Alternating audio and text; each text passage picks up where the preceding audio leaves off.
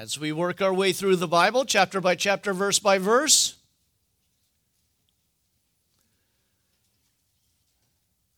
James chapter 2. My brethren, do not hold the faith of our Lord Jesus Christ, the Lord of glory, with partiality. For if there should come into your assembly a man with gold rings and fine apparel, and there should also come in a poor man in filthy clothes. By the way, that means work clothes. We'll get to that in a minute. It's not what you think. It's just work clothes. And if you pay attention to the one wearing fine clothes and say to him, sit here in a good place, and say to the poor man, you stand there, or sit here at my footstool. Have you not shown partiality amongst yourself and become judges with evil thoughts? Listen, my brethren, has not God chosen the poor of the world to be rich in faith and the heirs of the kingdom which he promised to those who loved him? And do you have dishonored the poor man? Do not the rich oppress you and drag you into the courts? And do they not blaspheme the noble name by which you are called? If you really fulfill the royal law according to the scripture, you shall love your neighbor as yourself, you do well. But if you show partiality, you commit sin and are convinced by the law of the transgressions. For whoever shall keep the whole law, yet stumble in one point, he is guilty of all. For he who said, do not commit adultery, do not commit murder. Now, if you do not commit adultery, but you do commit murder, you have become a transgressor of the whole law. So to speak, and so do those who will be judged by the law of liberty. For judgment is without mercy to the one who shows no mercy, but mercy triumphs over judgment. Let's pray. Lord, thank you again for our time. We thank you, Lord, just to be gathered together as your body of believers. Lord, we thank you for those able to watch us and listen to us. We thank you for those serving in children's ministry and youth ministry. And that Jesus Christ would be ever upon this ministry. And that, Lord, tonight we would not show favoritism. And Lord, that our hearts tonight would be convicted, but then repent and have joy that your word speaks to us each and every time we come. Thank you, Lord, again. Spend time with us in Jesus' name.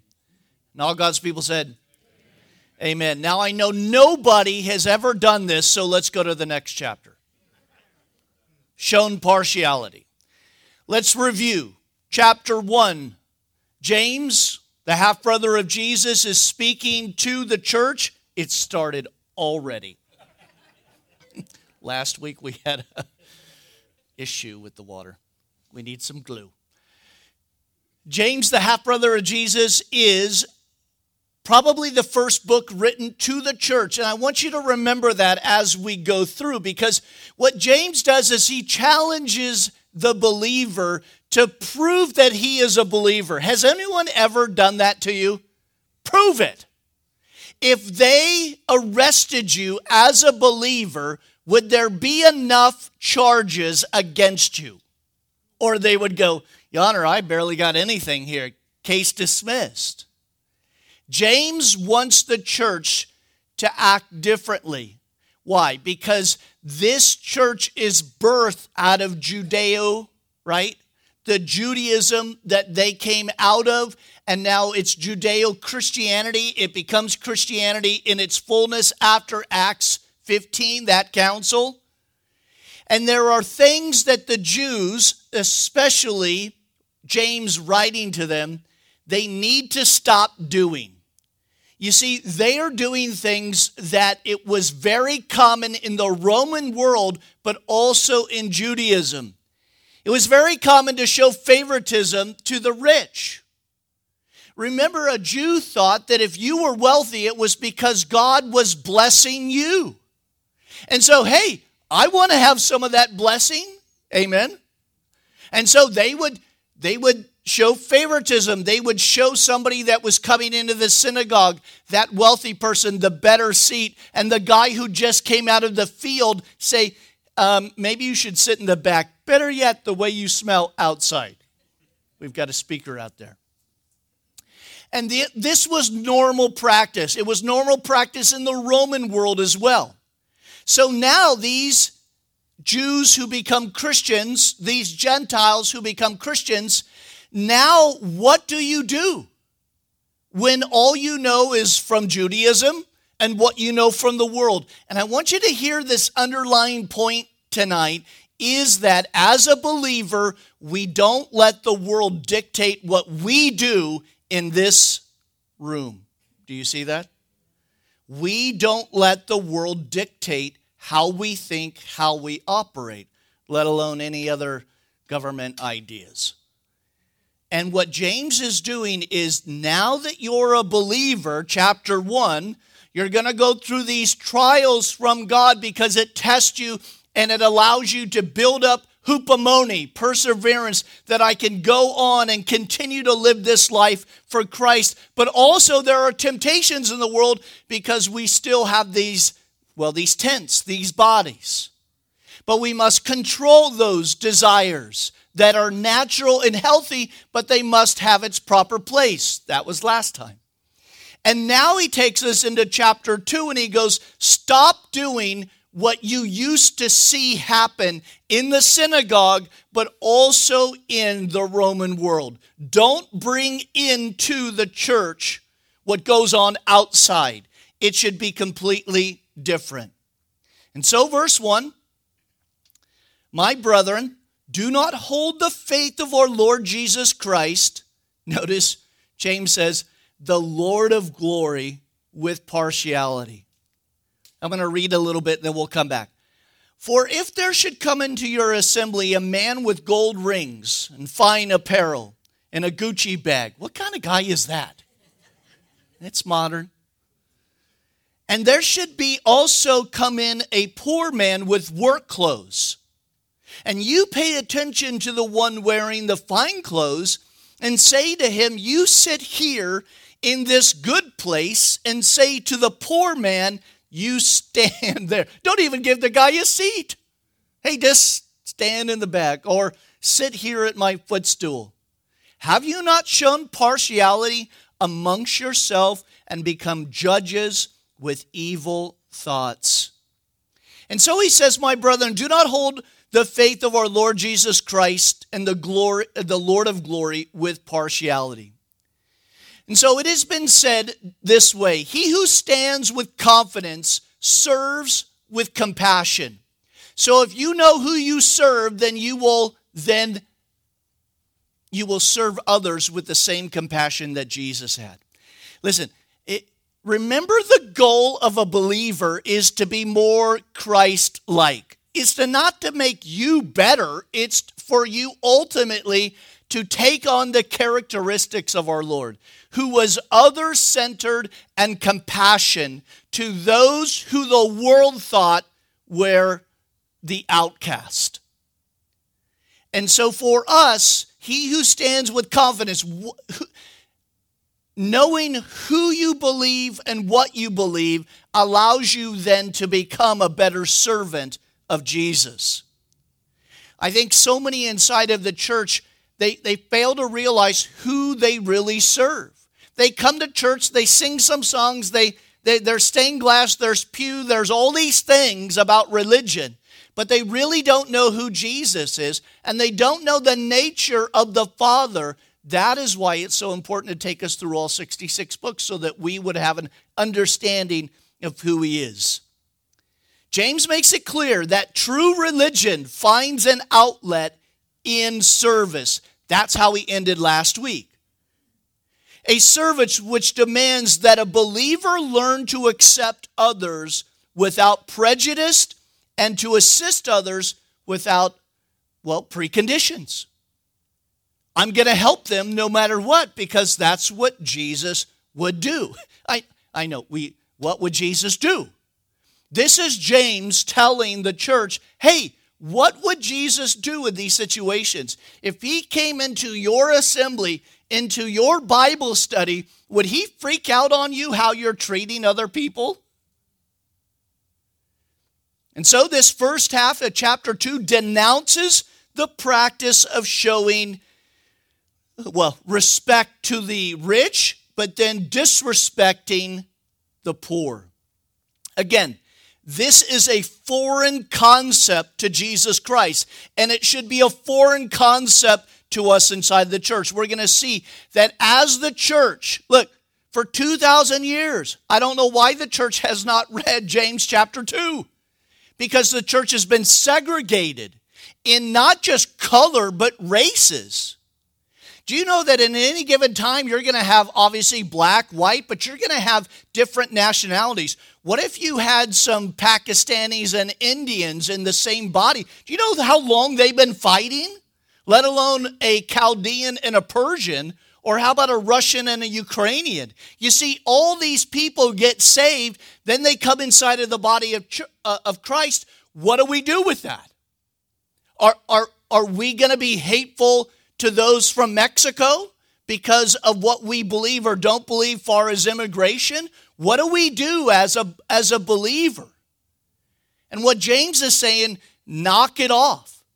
You guys are claiming to be believers, and yet you're doing something that if my half-brother shows up, he'd be like, all right.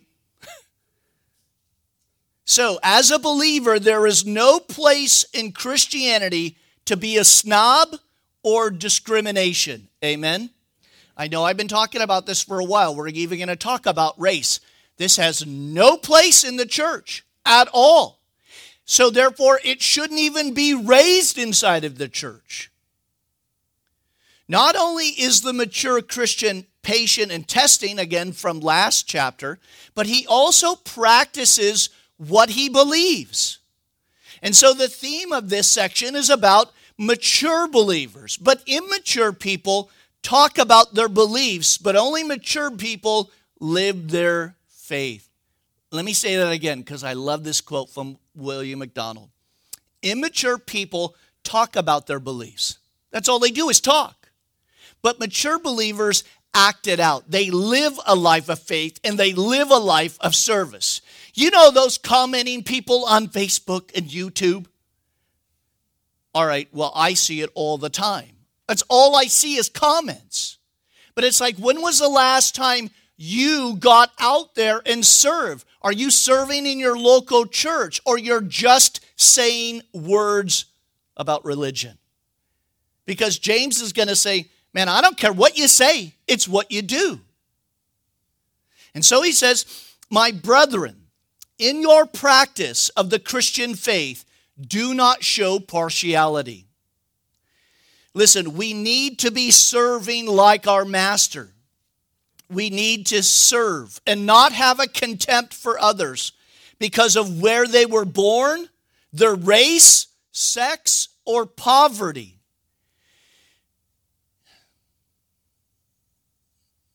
I really want to go down some paths tonight, but I'm gonna do my best. Just for a moment, think about, maybe you've come out of a church and they didn't want a certain group of people there. How is that even possible as a follower of Jesus? Jesus invited everybody to come. Now, here's the thing, because people like to misuse that. Jesus wants everybody to come, but he doesn't expect you to stay in that state. He expects change in your life. If you're not going to change, don't come. God's like, you're just wasting my time. He wants everybody to come. Our doors are wide open. But Christ expects some change. That is what James is trying to tell this church and us. And so this passage is a matter of showing deferential treatment to people because of their expensive clothes or their artificial distinctions. I don't know about you, and this is why I don't like to spend a lot of time on social media. Anybody else? because the things you see, you're like, are you kidding me? This is what's going on in our world, and people are paid to do stupid stuff? Like, how do I get on board with that? I'll just get paid for doing videos of dumb stuff. Amen. That's a job. And people follow that stuff. Listen, that is artificial. It's made up. It's not real. Let me read to you a couple of things from John Corson I thought were really funny. He said, if you knew in 10 minutes that you would have a half-hour meeting with the President of the United States. Now, everybody just calm down. You just pick your favorite president that you would like to sit down and talk to. I would love to have sat down and talked to Harry S. Truman. There are some presidents that I would love to sit down with. John Adams. Now imagine if you had a half an hour to speak to a president. What would you do to get yourself ready in 10 minutes? John says, would you brush your teeth, comb your hair, take a shower? How fast could you get yourself presentable? But what if in 10 minutes you were about to meet a homeless man? What would you do then? What kind of energy would you expend? This is what James is getting at. You see, we're all vulnerable at this. We're all guilty of treating people differently depending on how we view them outwardly. But almost without exception, the irony is, listen, the people we try to impress the most are those who care about us the least. Let me say that again, because I want everybody to understand. I've been saying this for years. The people you think care about you don't care about you. They are all about themselves. Let me say this quote again. Without exception, the irony is that people we try to impress the most are those who care about us the least, while the people who really would be open to receiving from us are those whom we think we don't have the time for. Isn't that sad? I mean, think about this. John continues. He says, on a high school campus, so often the goal is to see the quarterback or the head cheerleader saved. He said the real key, however, is to go for the kid who sits in the back of the cafeteria all alone. For he's the one who is the most often ready to listen. The same holds true at work. We tend to get all excited about the people we highly esteem financially or professionally, economically or intellectually. But it's the poor people who will be the most responsive to the gospel and the most welcoming because of it. And because we often waste our time trying to impress people who are impressed just about themselves, we need to change our perspective. And James says, knock it off. Stop trying to do what the Sanhedrin, the Pharisees and the Sadducees and the Romans do, and do what Jesus does. Again, our Lord didn't look at the outward appearance. He looked at the heart. He was not impressed with riches or social status. Did not Jesus meet plenty of rich people, plenty of Pharisees and Sadducees who had a social status way above his? You see, Jesus was more interested in the poor widow who gave the mite. He pointed her out. Even though he could see all the rich people giving, he said she gave all she had. Furthermore, Jesus often looked at the potential in people's life, and we tend to fail to see that. You see, when he saw Simon, he saw Peter, he didn't see a stinky fisherman. He saw Rocky. That's what his name is. Peter the Rock, Rocky. Not Rock, not the Rock. Dwayne. Now we got two different guys named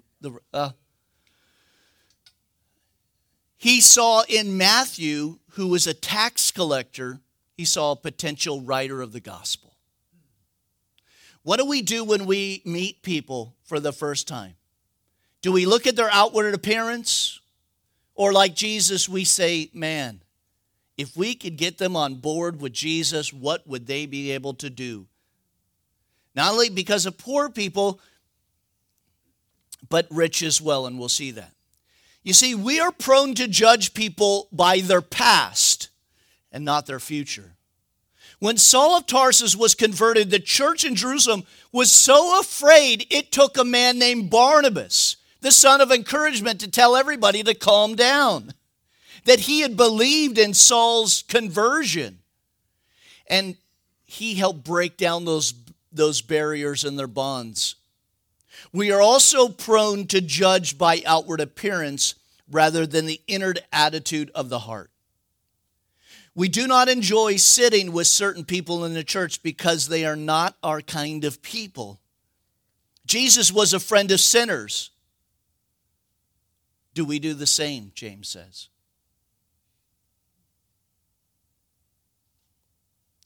Verse 2. He says, he gives the example.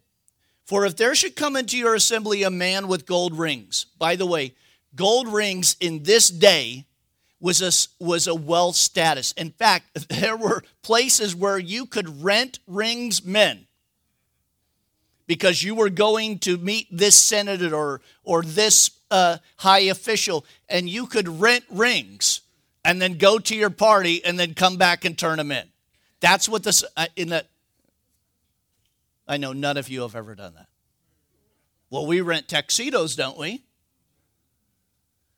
And so in their day, men with gold rings meant status. Not only that, but fine apparel. By the way, we've made this point lots here at Calvary Chapel, is that most people barely had 2 pieces of clothing in their lifetime. If they had 2 changes of clothes, they were doing well. And usually that was in that rough wool fabric, right? I mean, can you imagine that on a hot Jerusalem day wearing that kind of tunic? I don't want to say dress. But it was that long kind of flowing robe. I mean, what was that like? But then you could have some fine imported silk. You could have something imported, a better fabric. You could have Egyptian cotton. Oh, that Egyptian cotton. The 1,000 count whatever. I think that's all made up, by the way. And so, verse 2 says, if there should come into your assembly a man with gold rings and fine apparel, and there should also come in a poor man with work clothes. Now, I think this is interesting because they would have their Bible studies after work. Sometimes, as we know from Paul, they would work part of the day. They would have a siesta. I want to bring that back. And then work again. But Paul, during the siesta time, would have Bible studies. So you can imagine guys coming from their shift in the morning, coming just to have Bible study, but they would be in their work clothes, be it a fisherman or a carpenter or a stonemason, right? They've got stone dust all over them. They look terrible, but they're walking into church. Who cares? So what is James trying to tell us? He's challenging this church, and he is saying, why is it when someone comes into your congregation who is dressed in fine clothes, who has a name, or who is highly esteemed, you give him the best seat in the house? And how is it that we need to so listen to James? Now, I have to say, we here at Calvary Chapel, Myrtle Beach, we allow everybody to come how they are. We don't require a certain dress. I've got flops on today. Some of you are shrieking in horror. The pastor has flip-flops on. We live at the beach. Now, I do have my own policies for the pulpit. I don't wear shorts up here.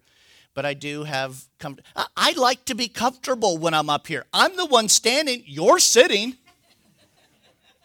Why not I be comfortable? But I love the air here at Calvary. We're not judging you for coming in. Now listen, If somebody comes in with something immodest, that's different.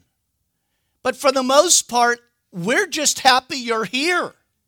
We're happy that on a Wednesday night you worked all day or you were with the kids all day and you're like, I can't wait to drop them off in children's ministry so I can be an adult for a couple of hours. Thank you. I knew Brooke was going to say that. It was coming from the left. We just want you to come here to be refreshed. What if we said, maybe you went to a church where it was a three-piece suit. Ladies, you had to have a dress on and the hair was done up. And everybody is dressed to the nines. Now, if that's what you want to do, okay, but don't judge other people because they don't do that. I love the freedom of Jesus Christ. He came to set us free from the bondage of religion, and then the church said, hey, we'll adopt that too. And they've been doing that for 2,000 years. I mean, how many of you have walked into a church normally dressed like I am, as normal as this can be, and you walk in there and it's like everybody is, and you feel totally out of place, right? Yeah, but I thought we were just here to worship Jesus.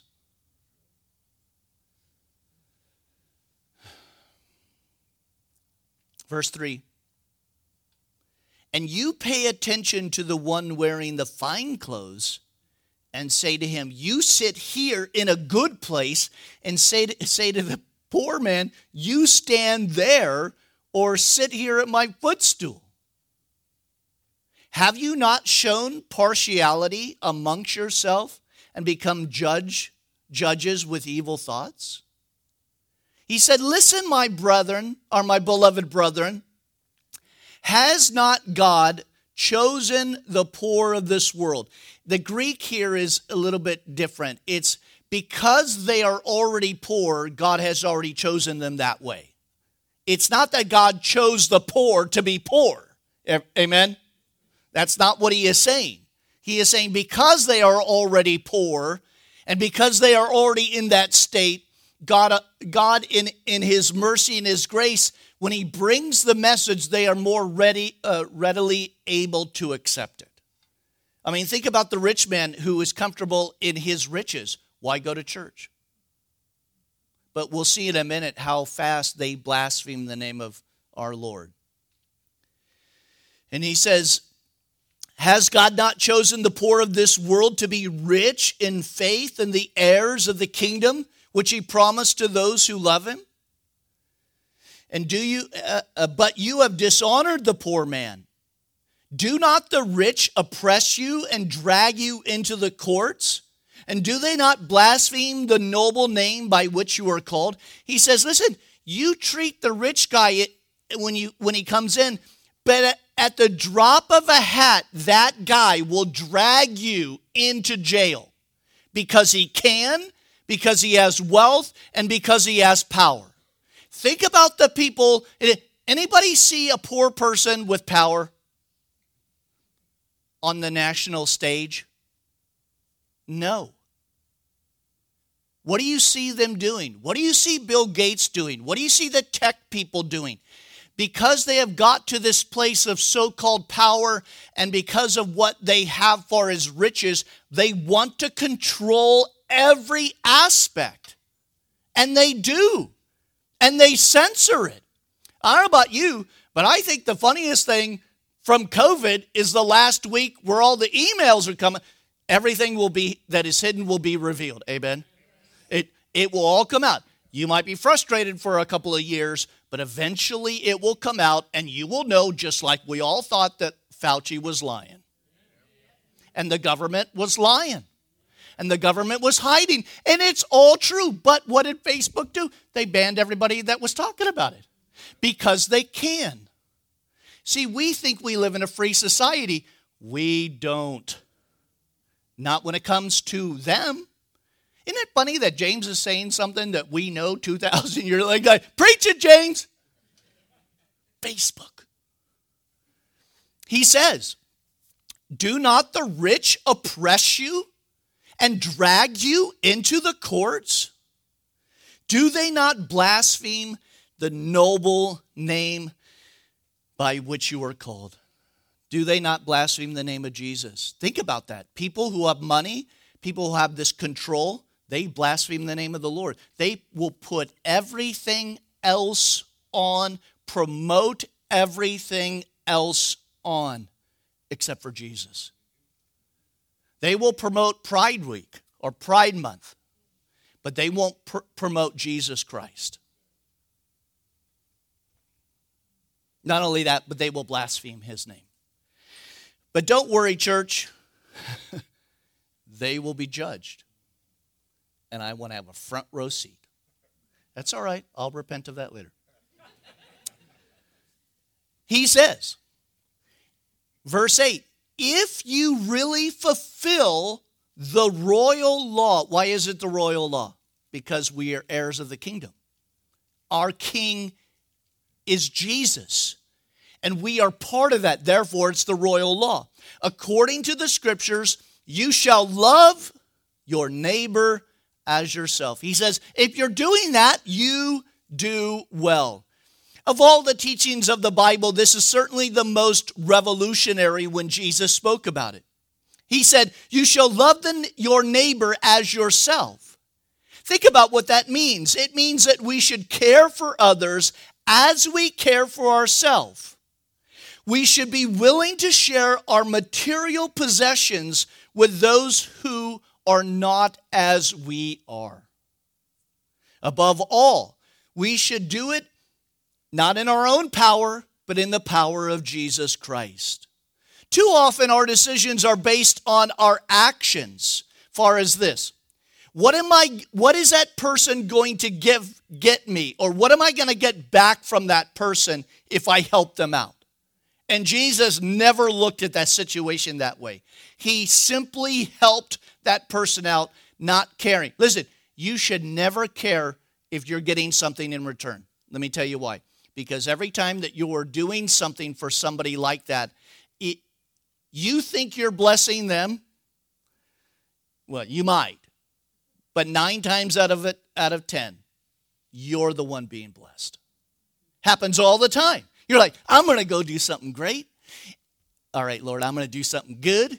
Wait a minute, there's my pride again. I'm just going to help this person out. It's going to be wonderful. I get there, I start doing it, and I'm doing it, and I'm crying because I'm like, Lord, I'm a dirtbag. Because I was doing it in a wrong motive, and then you realize, and then the Lord just humbles you, and then you start doing it for the right reason, and now you're blessed, and you leave, and you're like, yeah, why don't I do that more often? And so he says the royal law forbids such selfish exploitation of others. It teaches us to love our neighbor as ourself. Now, a scribe came to Jesus, remember that, and he said, well, who is my neighbor? Just like a scribe, just like a lawyer wants to know what words mean. And Jesus told him about the Good Samaritan, didn't he? Remember the two religious leaders that walked on by. And it was the Samaritan who was the hated of the Jew. He is the one who showed compassion and not only paid for him to be in an inn, but said, whatever else he owes, I will come back and pay it. He didn't want anything else. He just wanted to see that person healed again. Again, the main reason why this royal law is that the reason why we obey it is because it makes us more like Jesus. Love your neighbor.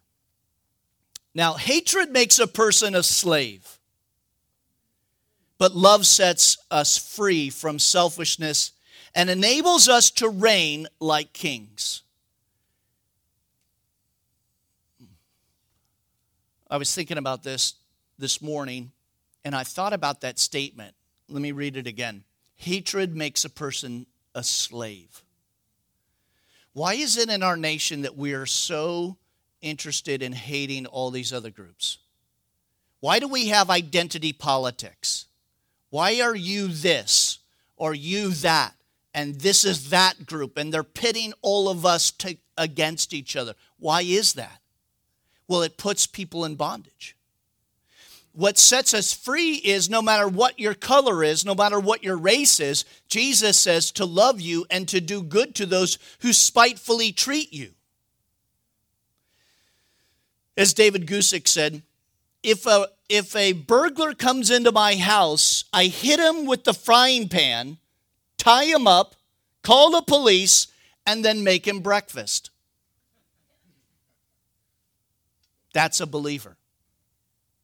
You don't let the burglar come in and destroy your home. You do what's right. You take him out. You bandage his wound and say, would you like marmalade? That's a believer. That's what's different.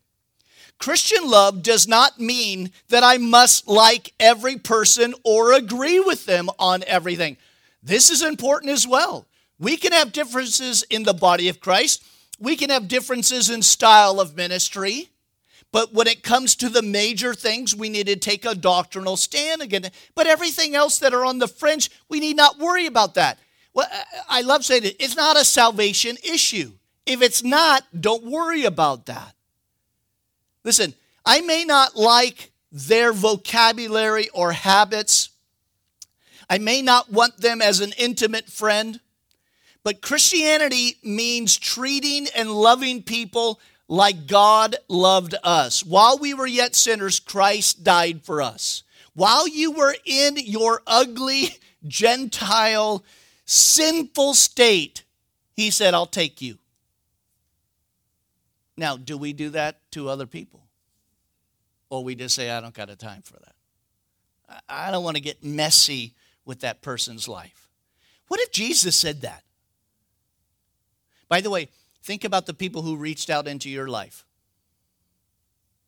What did they do for you? How did they reach out? You do the same thing. Now again, all of this must be done in the power of the Holy Spirit. For the fruit of the Spirit is love.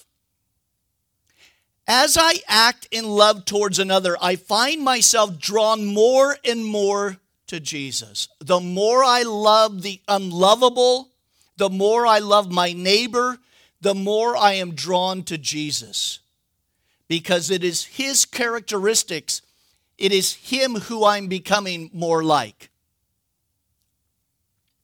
Love, remember, hear this if you hear nothing else. You're like, thanks for waking me up. Love always builds up. Hatred tears down. Hatred burns. And I mean literally, cities are burning because of people's hatred. But love builds up. We only believe as much of the Bible as we practice. If we fail to obey this most important word, which is love thy neighbor as thyself, then we will not do any good with the lesser matters of the world.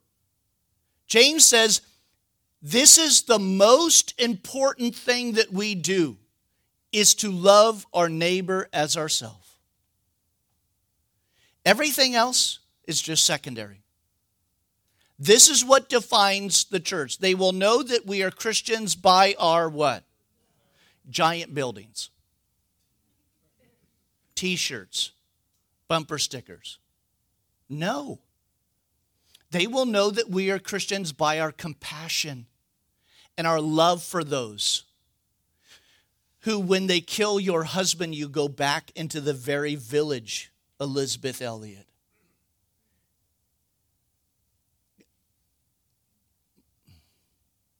Man, it's so important to read biographies, Christian biographies, to know those who have gone before you so you can do the very same thing. How do you take your 5-year-old daughter back into the same village that murdered your husband and 3 of his missionary friends? Well, you can only do that by the power of the Holy Spirit. And that entire village is changed, and now that entire village comes to a saving knowledge of Jesus. And now Jim Elliott's in heaven going, right on. it was all worth it to lay down your life for a friend. He continues, but if you show partiality, you commit a sin and are convicted by the law of the transgressor. For whoever shall keep the whole law and yet stumble in one point, he is guilty of all. What I really like about James, hopefully you're picking that up. Remember, we're just out of Judaism. We're we're just crawling out and we're getting our Christian legs and we're starting to walk. But James is so Jewish in his writing. You can hear him coming out of it and finding this new joy in Jesus. But he says to those James guards us against a selective obedience, the sort that will pick and choose what commands of God we should obey and what should we disregard. James points out to this group as well as those coming out of Judaism, you can't pick and choose what you want. We might say, Lord, I'm good with the no killing thing, but that adultery thing, it's 2021. Everybody's doing it. No, then we're guilty of that law.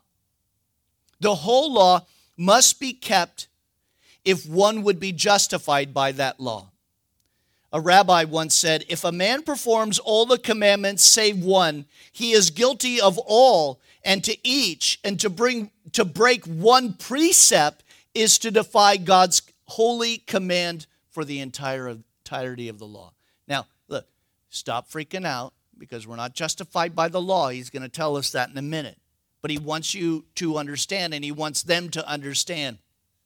He says, for he who says, do not commit adultery, also says, do not murder. Now, if you do not commit adultery, but you do murder, you'll become a transgressor of law. I don't want to be that guy's friend, by the way. So to speak, that means other things.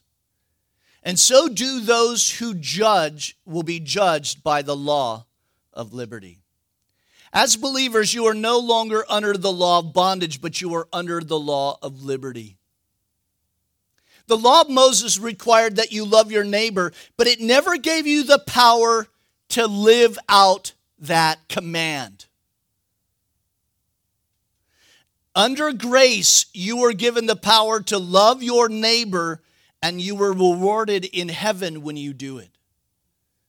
I don't know about you, but I read the Old Testament, I look at the law, and I think, that was a hard life. Because on this side of the cross, the Holy Spirit lives inside of each believer. He gives you what you need to love the neighbor that is unlovable. That person that is sitting in your chair. Don't they know it's mine? That visitor who came? Don't they know I sit there? Over to another side. Be happy they're here. Be happy there are people in the seats. To be overflowing with people. Just seeking God. Lastly, he says, for judgment is without mercy to the one who has shown no mercy. And mercy triumphs over judgment. What James says is this. Let's test ourselves tonight. On the subject of partiality. Do we show more kindness to those of our own race than of other races? Are we more kindly disposed to the young than of the old?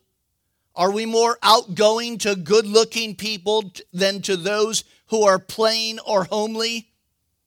Are we more anxious to befriend a prominent person than to those who are comparatively unknown? Think about that. What if somebody, and I don't really care about such things, but what happens when somebody walks in the room that's known? Charlie Kirk. The last president. It happened at a church in Virginia. He just showed up. Imagine that. What do? Do we avoid people with physical infirmities and seek the companionship of the strong and the healthy? Do we favor the rich over the poor? Do we give the cold shoulder to foreigners and those who speak our language with a foreign accent and we can't really pick it up, so we don't really want to be around them? As we answer these questions, let us remember that the way we treat the least lovable believer is the way we treat the Savior. Matthew 25, verse 40. Let me end with this. And the king will answer and say unto them, Assuredly I say to you, insomuch as you did it to one of the least of my brethren, you did it to me. How we treat others in the church. You got to get this at the end. How we treat others in the church is no different than treating Jesus the same way. Does that put it in perspective? You're like, oh, I didn't know by giving them the cold shoulder or not answering an email or a text or something, I was doing that to Jesus. Again, what does he tell us? He says, I say, insomuch as you did it to one of the least of these brethren, you did it to me. Now, if you thought, all right, James, that's great. Can we go? No, he is going to continue to wail on us for the next couple of chapters. Still keep coming. I want you to hear a man who grew up with Jesus. And he watched how he dealt with his brothers and his sisters and his mom and everybody else. I mean, think about that. James, like, Jesus, why are you even talking to that person? They're not even part of our family or tribe. He doesn't even realize. James, all the stuff that he saw growing up would all come back into his head, come back to the page. He watched his brother. He watched his king deal with the people that no one else wanted to deal with. Well, read ahead next week, because literally he says, if you, the life in which you live will be proved out in what you do on this side of eternity. It's not just our words, he's going to tell us next week. It's our actions. Let's pray. Father, thank you again for your servant James, for his heart, Lord, to see the church do what is right and pure and holy. And Lord, let us never shun somebody because how they look or even how they smell, what status they are, what car they drive, what house they live in or not live in, what education they have or don't have an education. Let us have the heart of Jesus. Let us not judge the outward, but the heart. Thank you, Lord, for reminding us of our failures. Lord, let us be tender and compassionate like you were. And you still are. Thank you, Lord, for the church. We thank you for the body of Christ that you use on this planet to do amazing things for the kingdom of God. And so, Lord Jesus, come. In your name, your holy, precious name, Jesus. Amen. Let's stand. Let's worship this last song. Read ahead in Revelation chapter 7 as we look at the 144,000 Jewish evangelists for Jesus. Let's worship.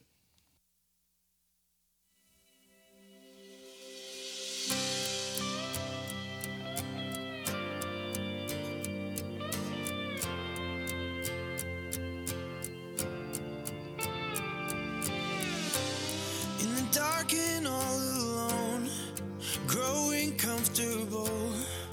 Are you too scared to move and walk out of this tomb?